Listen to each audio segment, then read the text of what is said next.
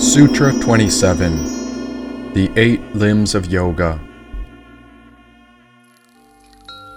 By now all the expenses I had as a human piled up so high, but what did the deceased make of debt? Forgiveness looked at me once, and I knew I had to let it all go. But how do you let go when you barely have anything left? No insurance out at Kailash, no protection from life or accidents. All that was left were the cats, Windhorse, and a brass door 4 floors up in the mountain, and I still hadn't taken a single step up. I was not like the Eastern souls who walked and prostrated around the base, for I was not accustomed to their ways, and so I preferred to sit alone in this cave, mostly cross-legged, and sometimes I would sit on my knees. There I would stare up at the mountain's peak, and I couldn't help but wonder what might be beyond the brass door that wasn't yet free. Was it concealing an artifact or a treasure? Oh, what might it be? I don't know how to explain it, but I knew that whatever was beyond the brass door, it was my destiny to set it free. I thought back to what led me here, and it all started with an intuitive feeling that didn't speak with a voice. I felt it on December 28th, 2012, and once I felt it, I knew it would take great action to carry out my choice. Now I wish I could tell you what the feeling was, but as time came to pass, I learned to call her Windhorse. She swept me up with a giant rush, and this uplifted touch felt as if I'd been submerged into an all-encompassing source, as if I'd been thrown into a pool, and the wetness of the water swallowed me in. She was like a new realm, and the second Bhumi was more like a palace where the soul swims. Once I had found it in a body, but it was my soul that felt it most. You see, it's the soul that travels, and in truth, we ourselves are much like variations of a Holy Ghost. There's something we should examine when it comes to dealing with the realm of spirit. We are all made of it, and so we have no reason to fear it. We may fear for our bodies, or maybe we're afraid in our minds, but the spirit that led me, it showed me without words that all is divine. From that day on, my life changed, and all my concentration was based upon a single plan. Instead of following what everyone deemed as right, I turned left. And I did this because I was confused about our world and the injustice created by the human man. I was so angry against the world's cruelty. I felt angry against the wicked and violent thieves. I was upset against wars and weapons, and there was something in my heart that had to believe we could live in peace. I believe in a better world, one that isn't ruined by politicians. And on December 28th, 2012, in a past life, I had touched a great teacher. Her name was Windhorse, and now I could finally listen. She was that Holy Spirit. She was the great seer called the Higher Self. And just like any good idea, a ghost must be spoken to a little before it will explain itself. I was curious about what she was trying to show me, while everyone else seemed to be obsessed with getting more and more. People chased more popularity, gaining more money and fame. All the so-called normal people treated life like there were winners and losers, and everyone seemed obsessed with winning this made-up game. Now the winning seemed great, but the losing took away from natural life. The majority of people were dying because the world was overrun by anger and fights. Shootings and murders happened regularly. Wars and bombs were always known. Of course, everyone wanted to stop it in their hearts, but everyone pointed fingers because no one wanted to admit that they were to blame all on their own. The winners lived in mansions and palaces, and they were called the 1%. From their perspective, it seemed that the 99% of people were losers who could barely afford to pay their rent. By their standard, I was a loser, but I was led by the truth that many couldn't comprehend. And the deeper I explored the feeling that Windhorse led me to, it seemed as if I lost more and more friends. It didn't matter what needed to be done, but something in this world needed to change. Society itself was lost, and the people pretended that the only things that mattered were the material things and the wealth you gained. But once we pass into death, the spirit lives inside out. All the filth, gunk, and bad decisions we make in the body is what is revealed to everyone else. Let go and you will know. Let go and you will grow. All material will someday perish, and the truth is that everything you see is made up of our spiritual soul, said Forgiveness. Deep in that cavern, the idea of giving it all up came to me. I could release even the words holding me down, and I would set all that holds me back free. If I am not the body, and I am not this mind, then within all of us is the source that is the great seer, which is complete and divine. The journey home starts exactly where you are. We'll have to let go of everything to find it, but the path is not so far. It is within us. Know this as the journey home. Don't you see it's all perfect? We're all walking each other home, said Mr. Kismet. That night got colder than anyone cared for, and so came a few signs.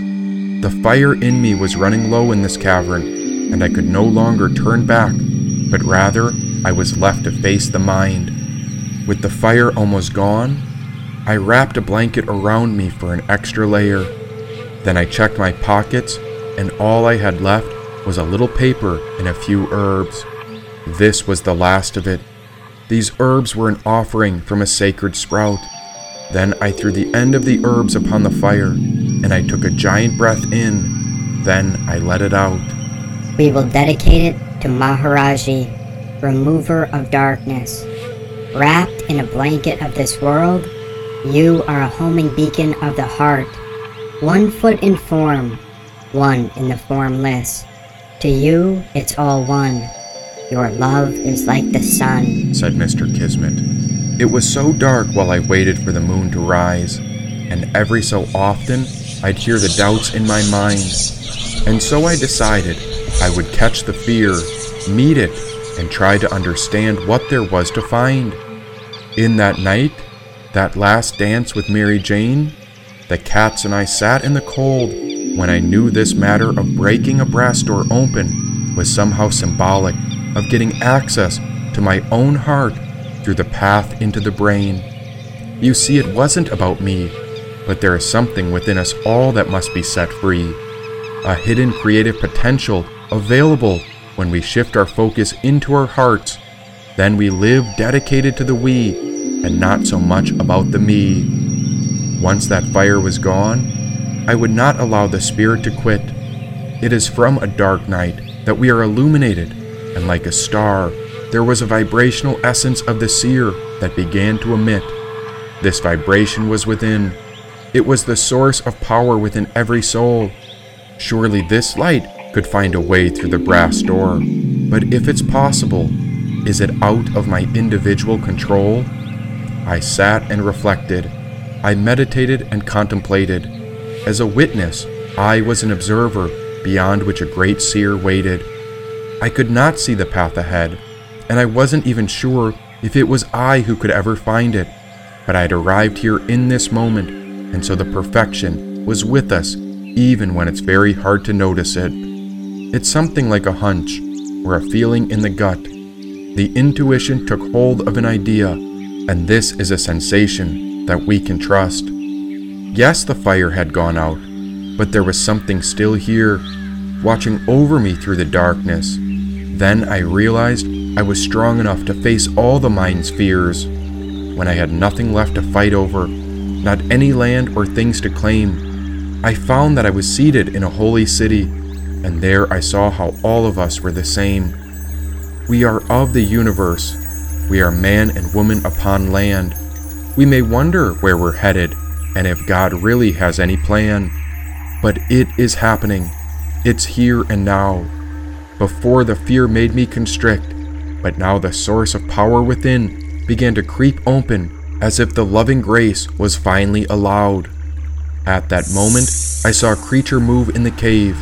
It was something sly and suspicious. What a strange coincidence, and since it did not attack me, I called this creature auspicious. A snake crawled underneath the rock I sat upon, and so it slithered around my spine. There beneath me, it twisted in 3.5 circles, all while I'd been contemplating within the mind. How long had it been there? All this time? It seemed to be listening to my thoughts thinking, because maybe it was guiding the rhythm behind these rhymes. It was connected to a spiritual essence, all that was optimum and essential. This snake could be feared, but it was also a guardian of the unawakened creative potential. The snake is a great symbol of our highest potential. It is said that Shakti, our creative life force, lies dormant at the base of our spine in the form of a coiled snake. Can you consider the amount of untapped potential within? What would our lives look like if we woke it up? How can we stir it from its slumber? An experienced yoga or meditation teacher can lead the way. Make haste. The snake appears when there is no more time to waste. And what do I make of this? Well, it didn't hiss. Just wait and observe. All things can be teachings. Just listen and see to whatever may be heard. If a person wishes to be sure of the road they tread upon, they must close their eyes and walk in the dark, said Mr. Kismet. He's right. This is a matter of the heart, the place where creation starts, and so we are called to restore that connection back to the cosmic heart. That's what's beyond the brass door. The dawn of the cosmic heart has been waiting to rejoin with man. Break down the brass door and let love out. Break down the brass door and we'll free all creatures throughout the land, said Forgiveness. But then what about the wars? Break down the brass door, then how can there be any more? Open the heart and evil will fall apart, said Forgiveness. But where do we start? The 8 limbs of yoga, said Mr. Kismet, which are? First, yama, or self-restraint. Second, niyama, or observance. Third, asana, which is practice of postures. Fourth, pranayama, or breath control. Fifth, pratyahara, or sense withdrawal. Sixth, dharana, or concentration. Seventh, dhyana, or meditation. And 8th, samadhi, which is contemplation, absorption, and the superconscious state, said Mr. Kismet. We must first understand that when these 8 are aligned, the spiritual source of the soul rises, and so it could be symbolized as a snake coiled around your spine. It rises through your soul to illuminate you like a star. The purpose of all life is to discover who we are. These 8 limbs are like secret keys. They are pathways that can be channeled. In essence, this is the illumination when the ego is dismantled, said Forgiveness. Yama, or moral restraints, consists of non-violence, truthfulness, non-stealing, celibacy, and non-greed. With the first limb, we should remember that each of the 8 limbs are equal to the others and all are necessary. Non-violence, which is called ahimsa, means not causing pain, or it could be thought of as causing the least amount of pain possible. Some translate it as non-killing, but causing pain could be even more harmful than killing. Even by words, even by thoughts, you could cause pain. Truthfulness is called satya, and this means not lying, whereas non-stealing is called asteya, but they are not easy to perfect. Then when it comes to celibacy or brahmacharya, it's about continence, which is based on the preservation of creative energy. And the last part of the yamas, we come to non-greed, or aparigraha, which means non-hoarding of things, not being greedy, and not accumulating beyond our capacity to use things in the proper way. These 5 principles make up the yamas, the abstentions, said Mr. Kismet. So these yamas are self-restraint. And what are they for? These great vows are universal, not limited by class, place, time, or circumstance. They are great vows. And for those who are devoted, they must not be broken by any excuses. It doesn't matter what time, place, purpose, social class, winter, summer, morning, evening, country, or nationality. These abstentions are for dedicated yogis, and so the power of creation is aware of those who maintain these vows, said Forgiveness. While the yamas are self-restraints or abstentions, the niyamas are moral observances. Niyama consists of purity, contentment, accepting but not causing pain, study of spiritual books, and worship of God, which is thought of as self-surrender. The 5 points of the yamas, together with the 5 points of the niyamas, remind us of the 10 commandments from Christianity and Judaism, as well as the 10 virtues of Buddhism. In fact, there is no religion without these moral and ethical codes. All spiritual life should be based upon these things. It is the foundation stone of a devoted life, said Mr. Kismet. It seems that these 10 are things that everybody already knows. But then how come that is not quite how life goes? Why is it that so many of us know that these aspects of morality and restraints are good, but how come we don't quite follow through? Do you have any tips that could benefit us along the trials that we go through? When disturbed by negative thoughts, opposite thoughts should be thought of. This is known as cultivating the opposite. This is a very nice clue on how to tame the mind and obstructing thoughts that we don't want. The best way is to notice a troubling thought, then think of the opposite. If we have noticed hatred in the mind, we can try to bring in the thought of love. If we can't do that, we can at least go to the people we love, and in their presence, forget the hatred. So although hatred comes to the surface, we can keep it from coming out or staying long by changing our environment. Another way to think of this is when we experience something painful. We can expand our view to notice that the particular pain we feel also exists in the same way throughout the entire world. If we are feeling broken-hearted, we may take a moment to remember how many people have had their heart broken throughout time and space everywhere. By opening up beyond ourselves, we experience compassion for the suffering we are feeling and relate to all others. In the same way, if we are afraid of dying, we could remember that all beings everywhere have faced a similar feeling. This makes us feel even more connected to the world around us and to all of those who are living and dead. We could also create a positive atmosphere by looking at a holy picture, by reading an inspiring book, by meeting with a special person, or simply by leaving the disturbing environment. This is a very practical point. It is very difficult to control negative thoughts while staying in a negative environment unless we have extraordinary strength. The easiest way is to change the environment. Another way to control a negative thought, even before the thought overpowers us, is to think of its after effect. Stop and consider, what will happen if I allow this thought to continue? Said Forgiveness. This makes sense, but what if someone were to feel an urge toward violence? When negative thoughts or acts such as violence are done, when a reaction that makes violence close to being committed, or even if violence is approved of, whether it's incited by greed, anger, or infatuation, whether the violence is mild, medium, or extreme, these actions are based on ignorance and bring certain pain. Reflecting on this feeling is also known as cultivating the opposite, said Forgiveness.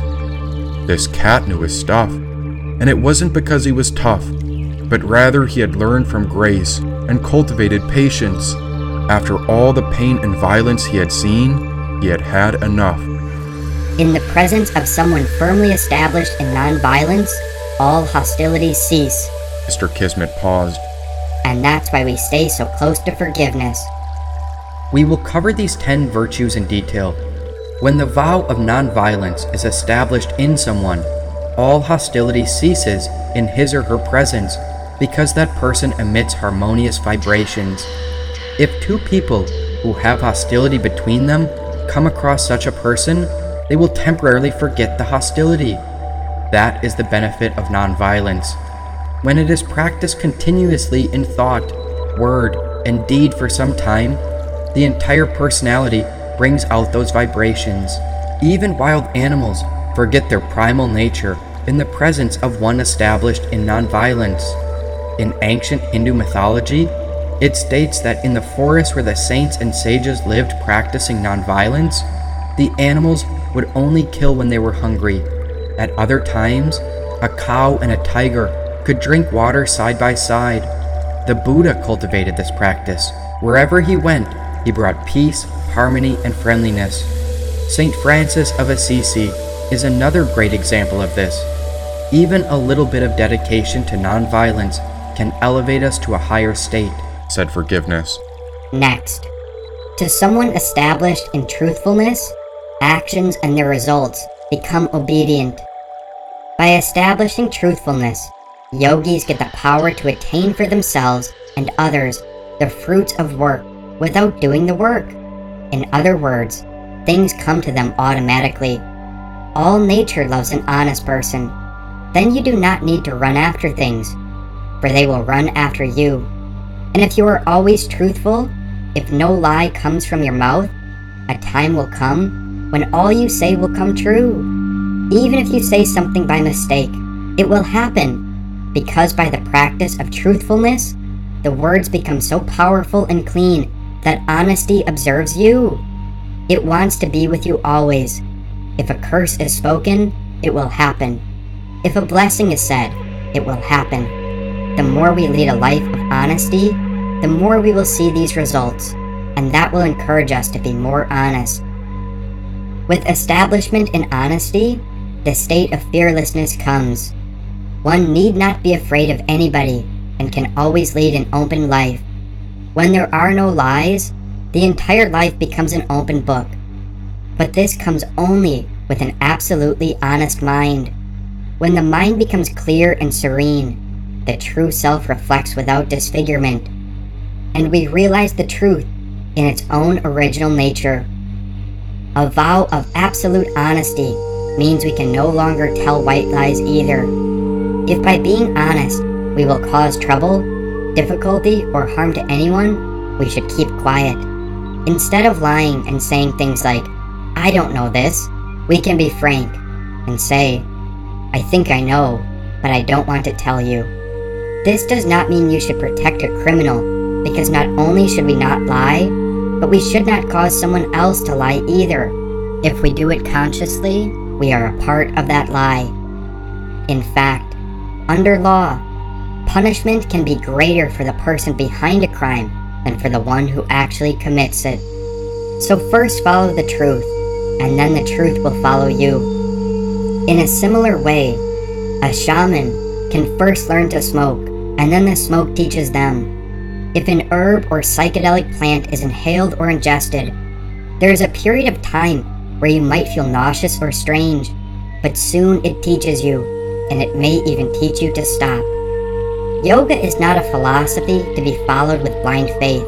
In the beginning, it is true that confidence and trust are necessary, but as you continue to practice, every step will bring more and more hope, greater and greater confidence. If we are true yogis for just one day, we will be transformed and want more of it. It's contagious, just like any other habit. But first, we must make some sort of effort until we get a taste of the benefit. Similarly, certain candies might appear a little strange, and a child might say, "No, I don't want it," when the mother offers it. But if by the chance the mother exerts some force and makes the child taste it, the child will want more and more.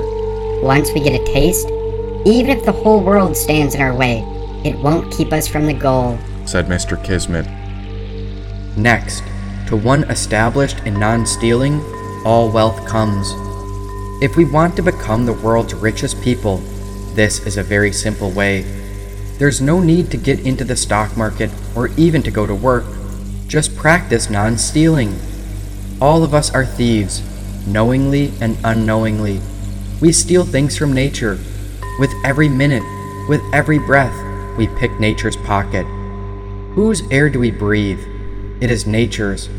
But that doesn't mean we should stop breathing and die. Instead, we should receive each breath with reverence and use it to serve others. Then we are not stealing. If we accept it and don't give anything back in return, we are thieves. We steal because of greed. We want to do a little and get a lot. Many people go to the office and just sit around, use the phone to make their own appointments all day, take free supplies from the supply room, and accept their paycheck at the end of the week. Aren't they stealing that money? Do we not also steal other people's ideas? If we are completely free from stealing and greed, contented with what we have, and if we keep our minds serene, all wealth comes to us. If we do not run after it, before long, it runs after us. If nature knows we aren't greedy, she gains confidence in us, knowing we will never hold her for ourselves. But normally, when we get something, we tend to lock it away and put the keys in a safe place. We tend to imprison our possessions, whether money, property, or even people. The moment we try to imprison money, for example, the money feels like, what is this? I want free movement. They made me round so I could roll, but here I am locked up. Oh, I've come to the wrong person. The moment I get the chance, I'll roll away. Some stingy people never open their vaults. The money just sits inside and prays. Please, somebody release me, says the money. Inevitably, the prayer is heard by a robber who comes to the rescue. Instead, we have the attitude, if you want to come, come. When you want to go, go. Everything will say, why do you push me away? Let me stay with you. Don't send me away. I experienced this myself. I never lock up anything. Things just come and stay. Even if I tell them to go, they beg to be with me. We can all see this by situations with kittens. They may come to us, play, sit in our laps, but the moment they want to go, if we try to hold them, they will become bored and try to run away. The next time we call for the kittens, they'll think, I don't want to come. Those people just keep me with them. Instead, if we just allow the kittens to leave when they want, they'll certainly come to us again. Another way of stealing things is by not letting others use them. Suppose we buy a bunker in Hawaii, or suppose we own thousands of acres of land, most of which we don't use. If there are people who want to buy 100 acres and we don't let them, we are stealing its usage. If you have 50 garments in your closet and your neighbor doesn't have even one, you are stealing your neighbor's usage. Just because certain people have the buying power to make a lot of purchases, they raise prices for poor people who don't have much money. If everyone merely bought for their own necessity, goods would be left over in the stores and prices would come down. The whole world's economy is based on this. In the United States, I have heard that thousands of tons of wheat and potatoes are dumped into the ocean to keep the market in proper conditions and maintain prices. And why don't we plant fruit trees in cities? These cities, states, and countries have laws that restrict where trees can be planted and what type of seeds can dwell in certain places. If we had trees with ripe foods all over, then people wouldn't be so hungry. But yet, the world is most concerned with money and markets. Instead of this greed, these goods and fruits should be given away. But because this lowers prices, nobody thinks much about hunger. Is this not a sin? It is theft. Think of the land. The land belongs to everybody. A person in the corner of Australia is just as much an equal owner of the land as anybody else. If we know how to care and share, no poverty or hunger will exist anywhere. In the richest cities in the world, it is a pity to see things like hospitals, art spaces, dance studios, healing and wellness areas being closed for lack of funds, while billions are spent on rockets, alcohol, tobacco, guns, rocket ships, and bombs. Is it more necessary to go to the moon than to take care of our neighbors? I don't want to negate scientific inventions and developments. They are fine. We can all ride to the moon, but only after everyone has been well fed, clothed, and educated. In southern India, there is a saying, the stomach is crying for a piece of bread, the hair is crying for a bunch of flowers. Which is more important? The hair can live without a garland, but the stomach cannot go without a loaf of bread. So let us satisfy the stomach first, and then, if we have money left over, we can get a number of garlands.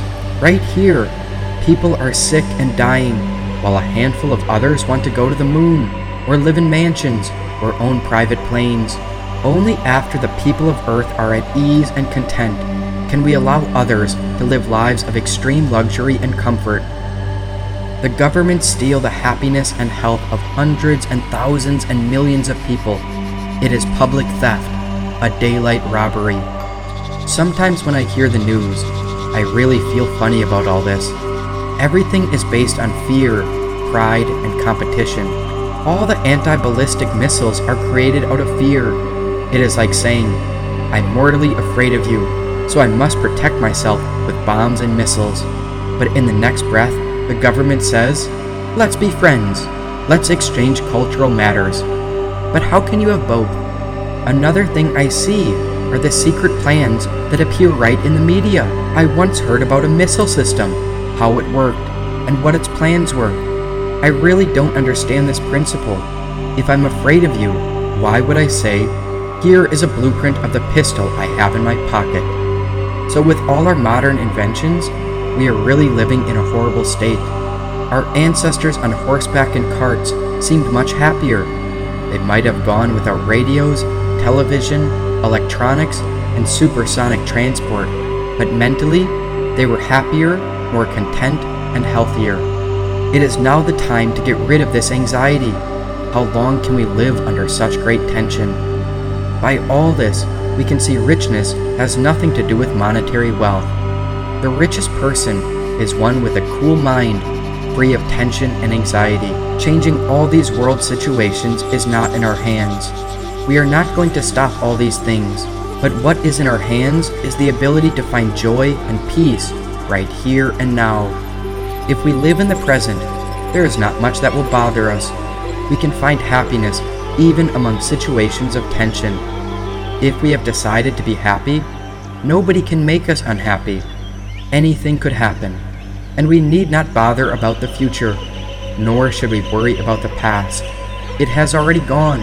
To be happy this minute is in our hands. We can change ourselves and be free like birds. We can be serene even in the midst of calamities, and, by our serenity, make others more tranquil. Serenity is contagious. If we smile at someone, he or she will likely smile back, and a smile costs nothing. We should plague everybody with joy. If we are to die in a minute, why not die happily and laughing?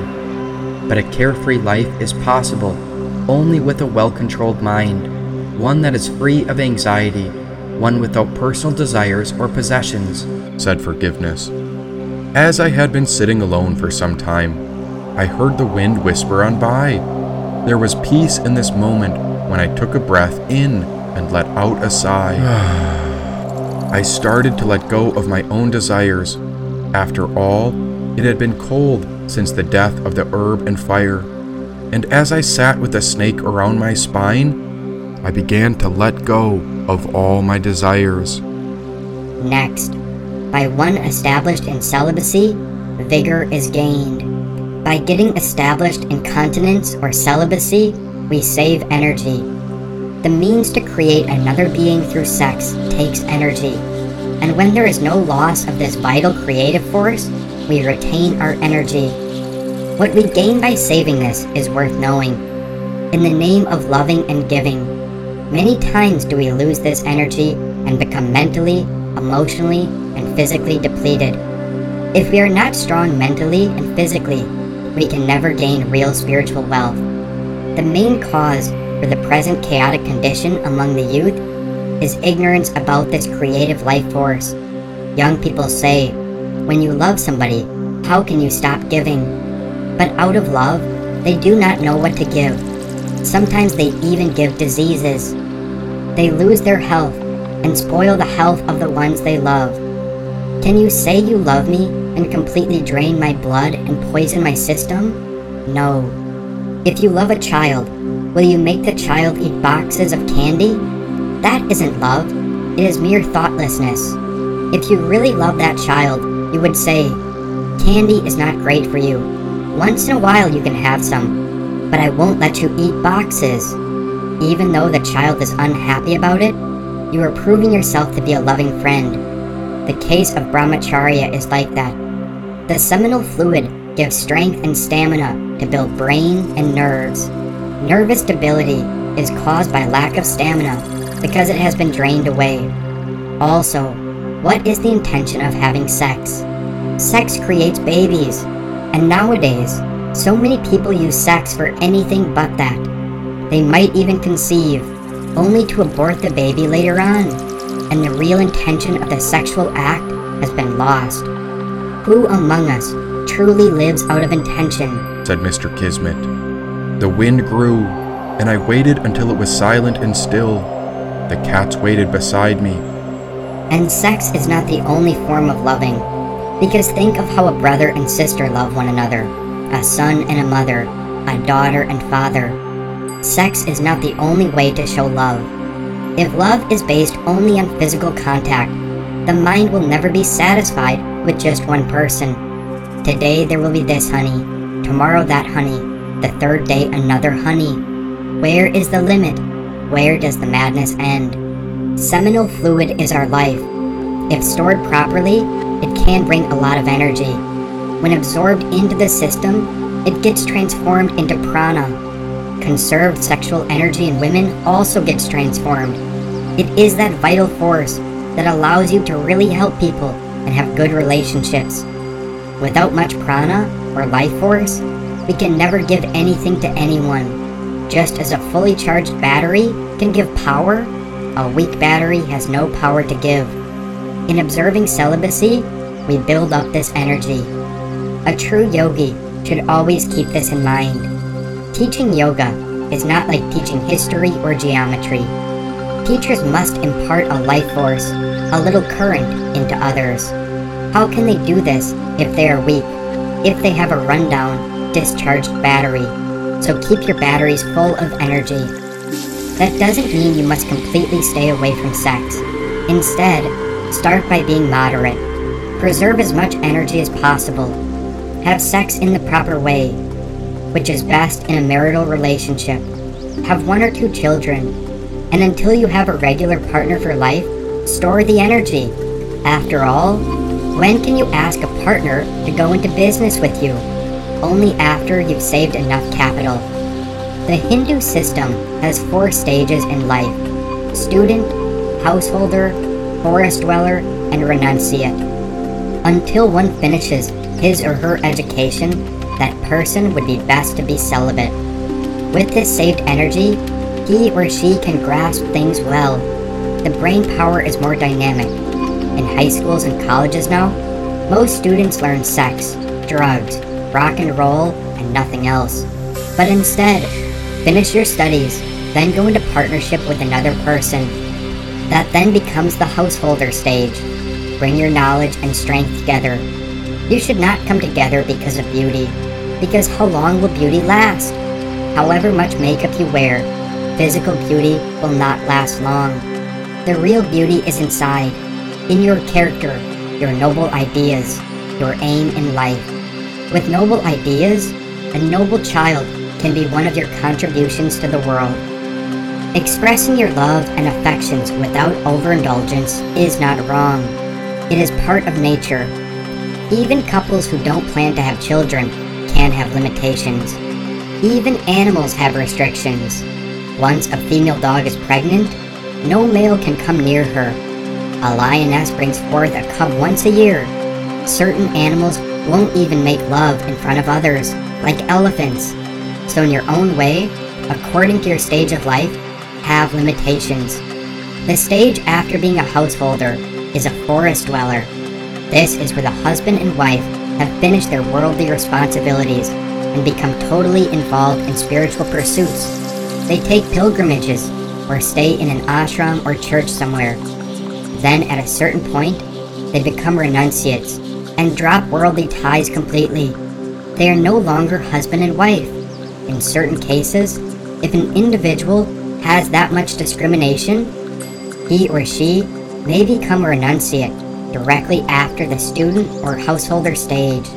But these days, many people are interested in premarital tests. This is something like going to a shopkeeper and asking the price of a few apples. $1, the shopkeeper says. Are they any good, you ask? Sure, they say.